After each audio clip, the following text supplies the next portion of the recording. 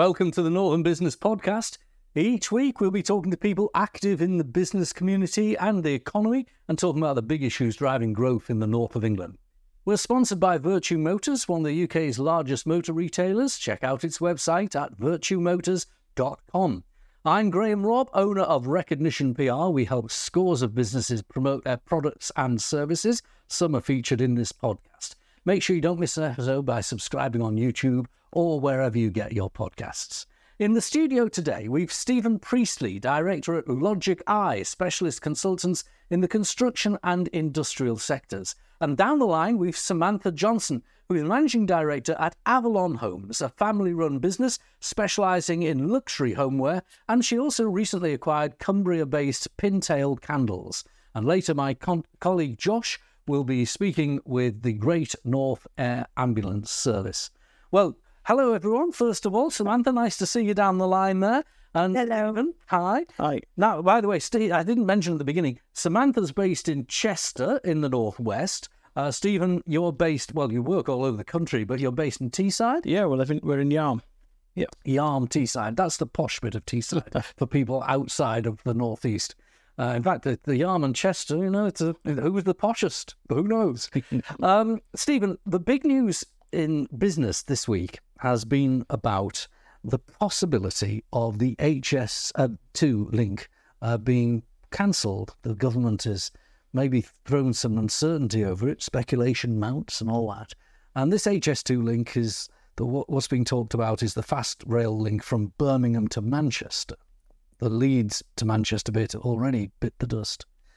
Now, you work in infrastructure and all sorts of other consultancy projects. What kind of work have you done in that field? Well, related to HS2, we worked on the Crossrail project, specifically the Whitechapel Crossrail station. So, yeah, we've seen firsthand that costs can escalate, and the sort of sensitivities around what's going on at HS2 right now are real for us. We see it all the time. So as consultants, you were there managing the project, were you?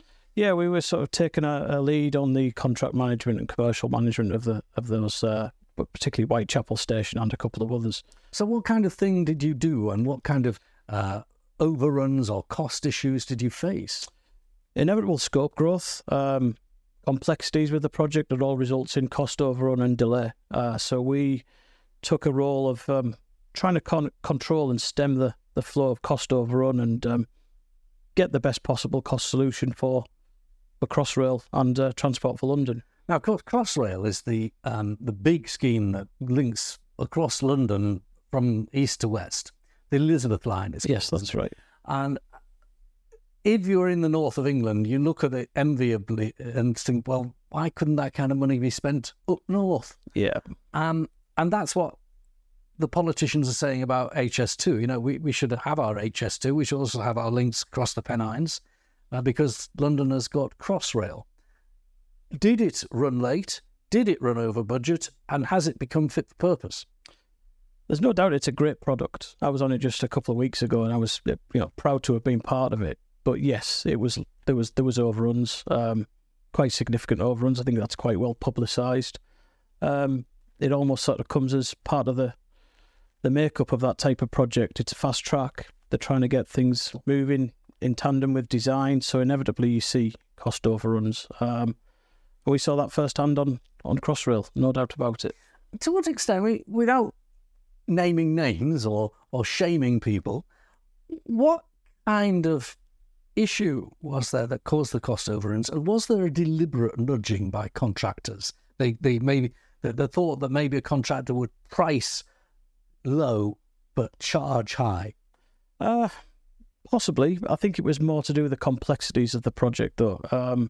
And you'll see that on HS2 as well. As I think some of the sort of threats to that project is as it comes into London and the complexities that would bring with multiple use stations, for example. I don't know too much of the detail of HS2, but some of the complexities that we saw on Crossrail was where you'd have London Underground, London Overground and Crossrail all trying to operate out of one station. So those live services had to continue, which caused out-of-hours engineering and that type of thing, which has inevitable cost implications. When you look at HS2, 10 years ago, maybe longer, 13 years ago, we were talking about a cost to the taxpayer of £30 billion. It went up to £42 billion. And then we're talking about, although it hasn't been published at £100 billion, there's speculation it's going to be £100 billion plus. And you've got now, as Prime Minister, Rishi Sunak, who loves the numbers, which I suppose isn't advice when it comes to a leading politician, but he's bound to say, come on, what's happening here, isn't it? Yes, but it would be difficult to see the justification for the project or without the Northern Link, wouldn't it? I think that's the bit that we would struggle to understand the viability of that project without that connection to the North. Equally, as the North, we'd love to see that kind of investment made our way, wouldn't we? Which we don't see, and I appreciate it's scalable, but if that was to be rechanneled, it'd be great to get a part of that, wouldn't it? So in your gut, if you were around the cabinet table, you've been a consultant, actually around the table talking to contractors, would you fillet this project or would you let it run, even though it's overrunning? Given the level of spend that we've seen already, it would be egg on face, I think, to a degree, if it was cancelled altogether. And I think, that kind of investment in infrastructure globally, or in the wider UK context, has got to have some benefits to the North in general, or it might be indirectly. Mm. I think it'll continue, to be perfectly honest. To what extent, we don't know. Is there an element of the fallacy of sunk funds?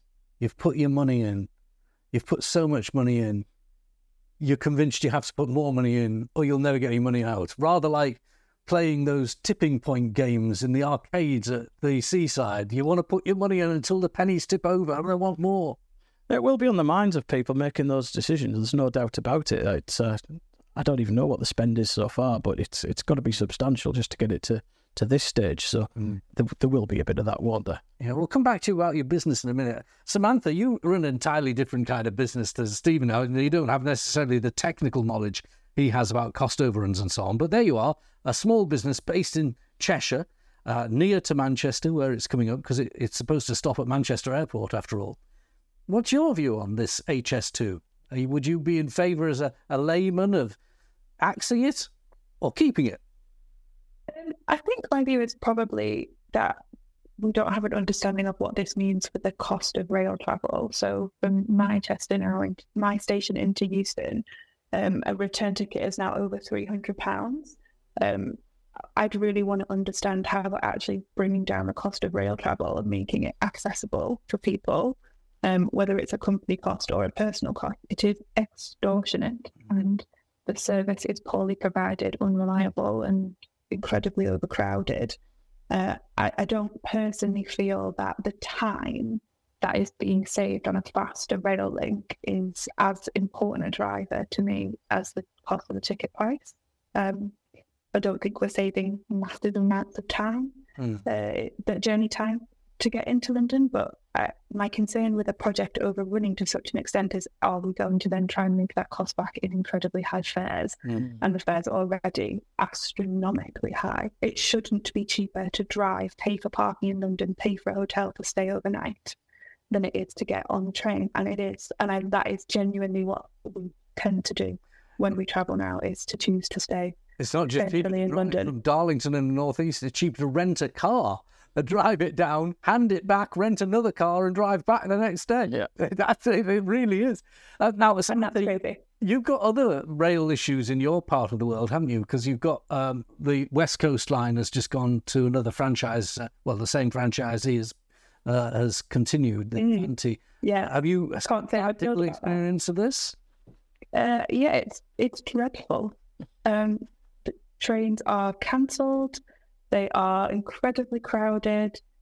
My heart breaks for the staff, I have to say, because and for the passengers. But my experience, particularly of travelling very early in the morning, is the staff get an incredibly hard time, because there is increasingly, I think, a lot of frustration from those of us that travel really regularly on that line, and that the very consistent customer feedback hasn't been heard. So the fact that franchise has been allowed to continue, it shakes your faith in the powers that be. Well, we'll leave that for the time being, and we're going to find out a little bit more about Samantha's business. Now, I have to say, we were joking off air that this is probably the most middle-class product we've ever had on our Northern Business podcast. We'll flash up some photographs for viewers to see of the cushions, the linens, these beautifully embroidered linen napkins that you make. This is for households who want to just give a little touch of something special. Tell us about the background to this business. So Avalon, our textiles business, is all made in Cheshire. So we design, print, manufacture everything here. My background is from big retail. So I was very used to making product on quite long lead times, traded big retail through COVID, through Suez.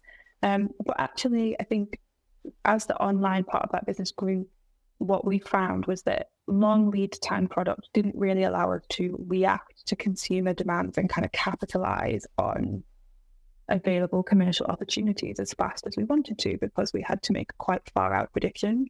So our manufacturing model has always been about kind of low MOQs, quick turnarounds, incredibly high quality product. So we tend to focus on working on kind of small to medium sized independent retailers.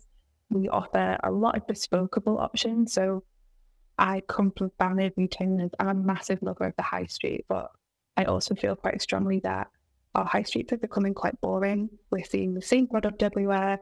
And manufacturers have got a job to do to step up and help independent retailers really curate amazing product selections that make you want to go into town centre and pay for parking and pay for coffee, and it be a really nice experience. So our business model was very much designed around how do you help British businesses have access to products that let them compete with massive high street retailers. I think this is music to my ears. We've spoken to a number of manufacturers on this podcast who are bringing products to the marketplace that are made in Britain that weren't traditionally. We had a manufacturer of washing machines on a few weeks ago, which have been imported for the last 15 years, and he's about to manufacture heat pumps. If you go into many high street stores and want to buy cushions for your new three-piece suite, they will not be made in Britain, will they, quite often? Now, this product, I looked online, and you're selling, for example, a nicely designed cushion for £27. And I've seen products like that in gift shops, so you can talk 30, 40, 50 pounds for them. So you brought it in at a relatively modest and affordable cost. And of course, you're supplying it on a bespoke basis to small retailers, giving them some margin. Where do you get the inspiration for the designs, and how do you manage to get the sales through? So it slightly depends. So for what we do for our own website and for our kind of direct-to-consumer business, we design what we like.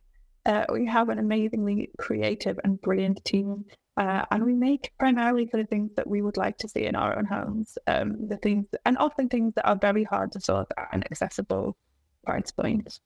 There are a lot of people out there that are a lot more expensive than us that are importing and not making things here. But we feel very strongly that if we hand on heart wouldn't hand over our own money for it, we will charge that price out to our customers, regardless of where we manufacture. On a bespoke basis, it's obviously totally different. It depends on the nature of the customer and kind of who they're curating for. So we run a service part of our business that designs bespoke. We have a range of kind of textile and print designers that work with us to make something that's totally unique, really, really special. Some of it's incredibly out there, some of it I love, and some of it I don't. And I like making the stuff that I don't love even more in some ways. Now, you've already had 2 successful trade shows. I understand you're at the NEC, and you've also been in the important thing for these matters, you were in the Good Housekeeping Christmas edition. It's not the normal stuff we have on our business podcast, but this is real business. This is where it's happening in marketplaces. Yeah. So what was the effect on those trade shows and that kind of publicity? I think the thing that came up most strongly for us at the Autumn Fair, which was earlier this month, was that the wholesale market in this country has changed a lot in reaction to the pandemic, because you had wholesalers who were making bulk of their money through their independent trading partners, and that closed overnight, and they had to grow online. I totally get that. But I think as we've emerged out of that pandemic, they've wanted to maintain the growth that they've seen in the online space as an individual brand and go back to selling from a wholesale perspective.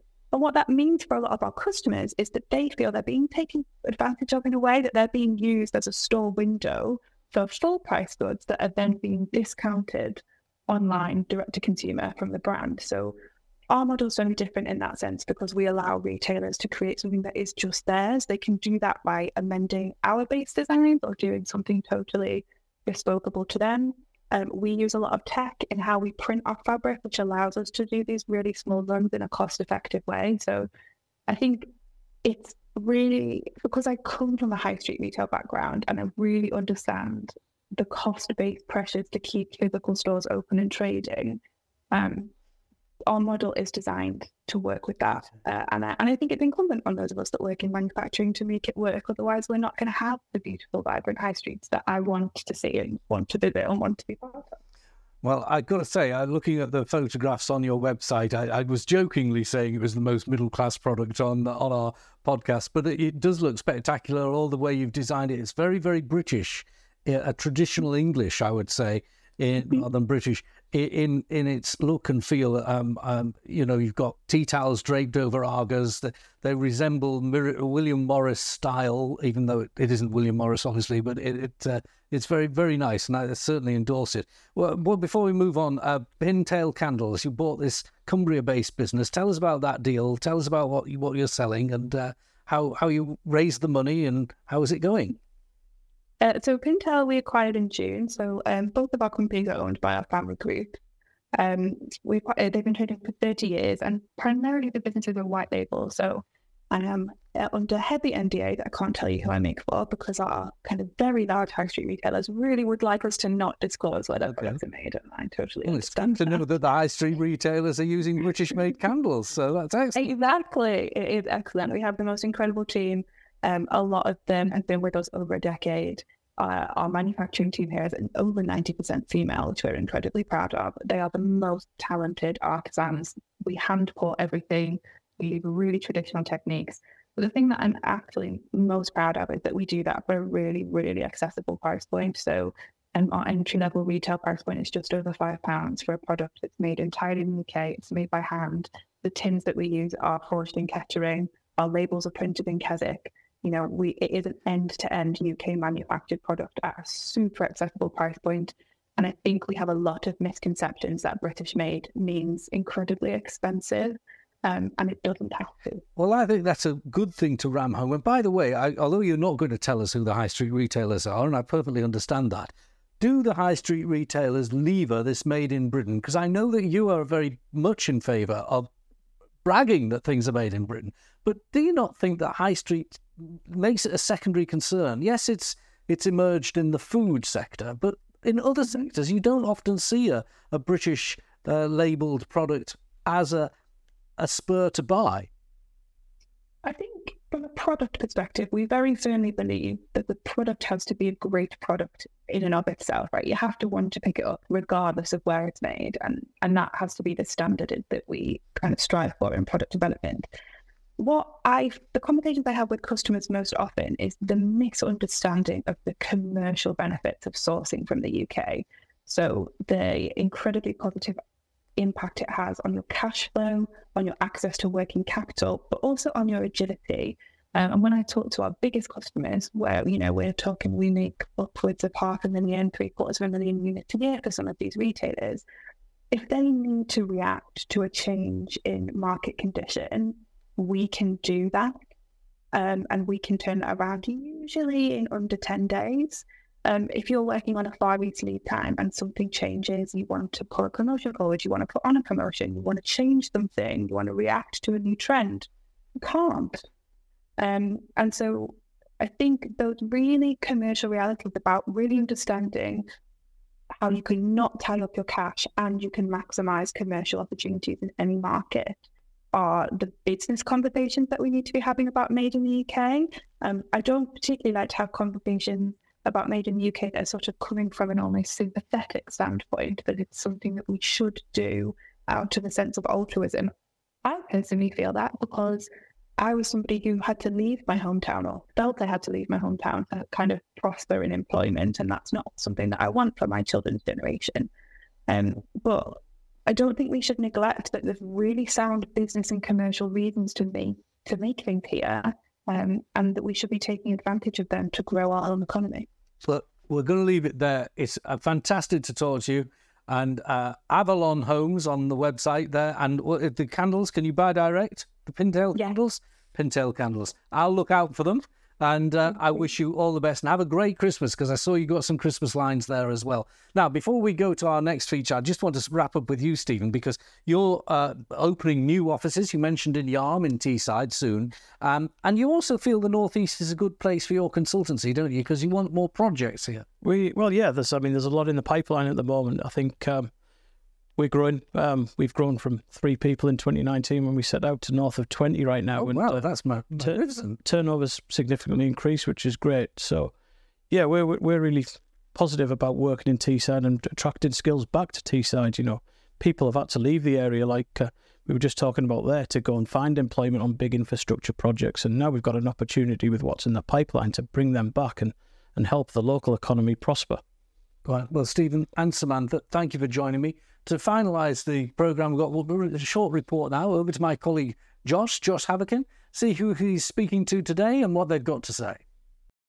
Thanks, Fred. Today on the Great North Armada Service. It's a wonderful charity providing life-saving support across the whole of the north of England. It receives no NHS or government funded, so the £8 million plus it needs to raise each year, it does so through donation to businesses and individuals for some fantastic fundraising events. I caught up with Tracy Wright to find out just how businesses are supporting this wonderful organisation. So my name's Tracy Wright, and I am the events lead here at the Great North Ambulance Service. My role is organising fundraising events which generate vital income to help keep helicopter flying and saving lives. How much does the Air Ambulance need to raise each year, and how's it going about doing it? So it costs around £8.5 million to keep the Great North Ambulance Service operational each year. We are charity funders. We don't get funding from government and NHS. And that means that we are completely dependent on the support of the general public and companies, businesses to help support us. We do a lot of fundraising events, we do our own community fundraising, and then we get a lot of amazing support from organisations who support us in quite a number of ways. And how do businesses get involved in supporting the air ambulance in all kinds of different ways? There's a number of ways that companies get involved. We get a lot of companies that choose us as Charity of the Year, so they will do their own fundraising throughout the year for us. We get companies who take donations, they sponsor our events, and they attend the events that we have as well. And has there any events coming up that you'd like to talk about and how maybe people can get involved? We certainly do. Our flagship event is our annual ball. We're actually holding 2 this year. We cover 8,000 square miles across the whole of the north. So to ensure that we've got an event close to everybody, we've got our ball taking place on 20th of October, which is at the Hilton Gateshead, Newcastle. And then we've got that repeated again over at Halston at Carlisle on the 10th of November.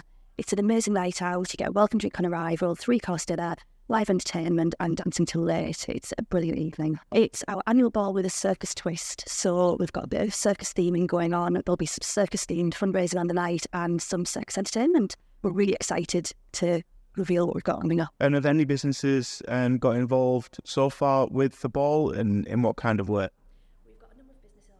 Involved. We've got companies who are sponsoring us, which helps to cover the costs, meaning that even more is raised on the evening.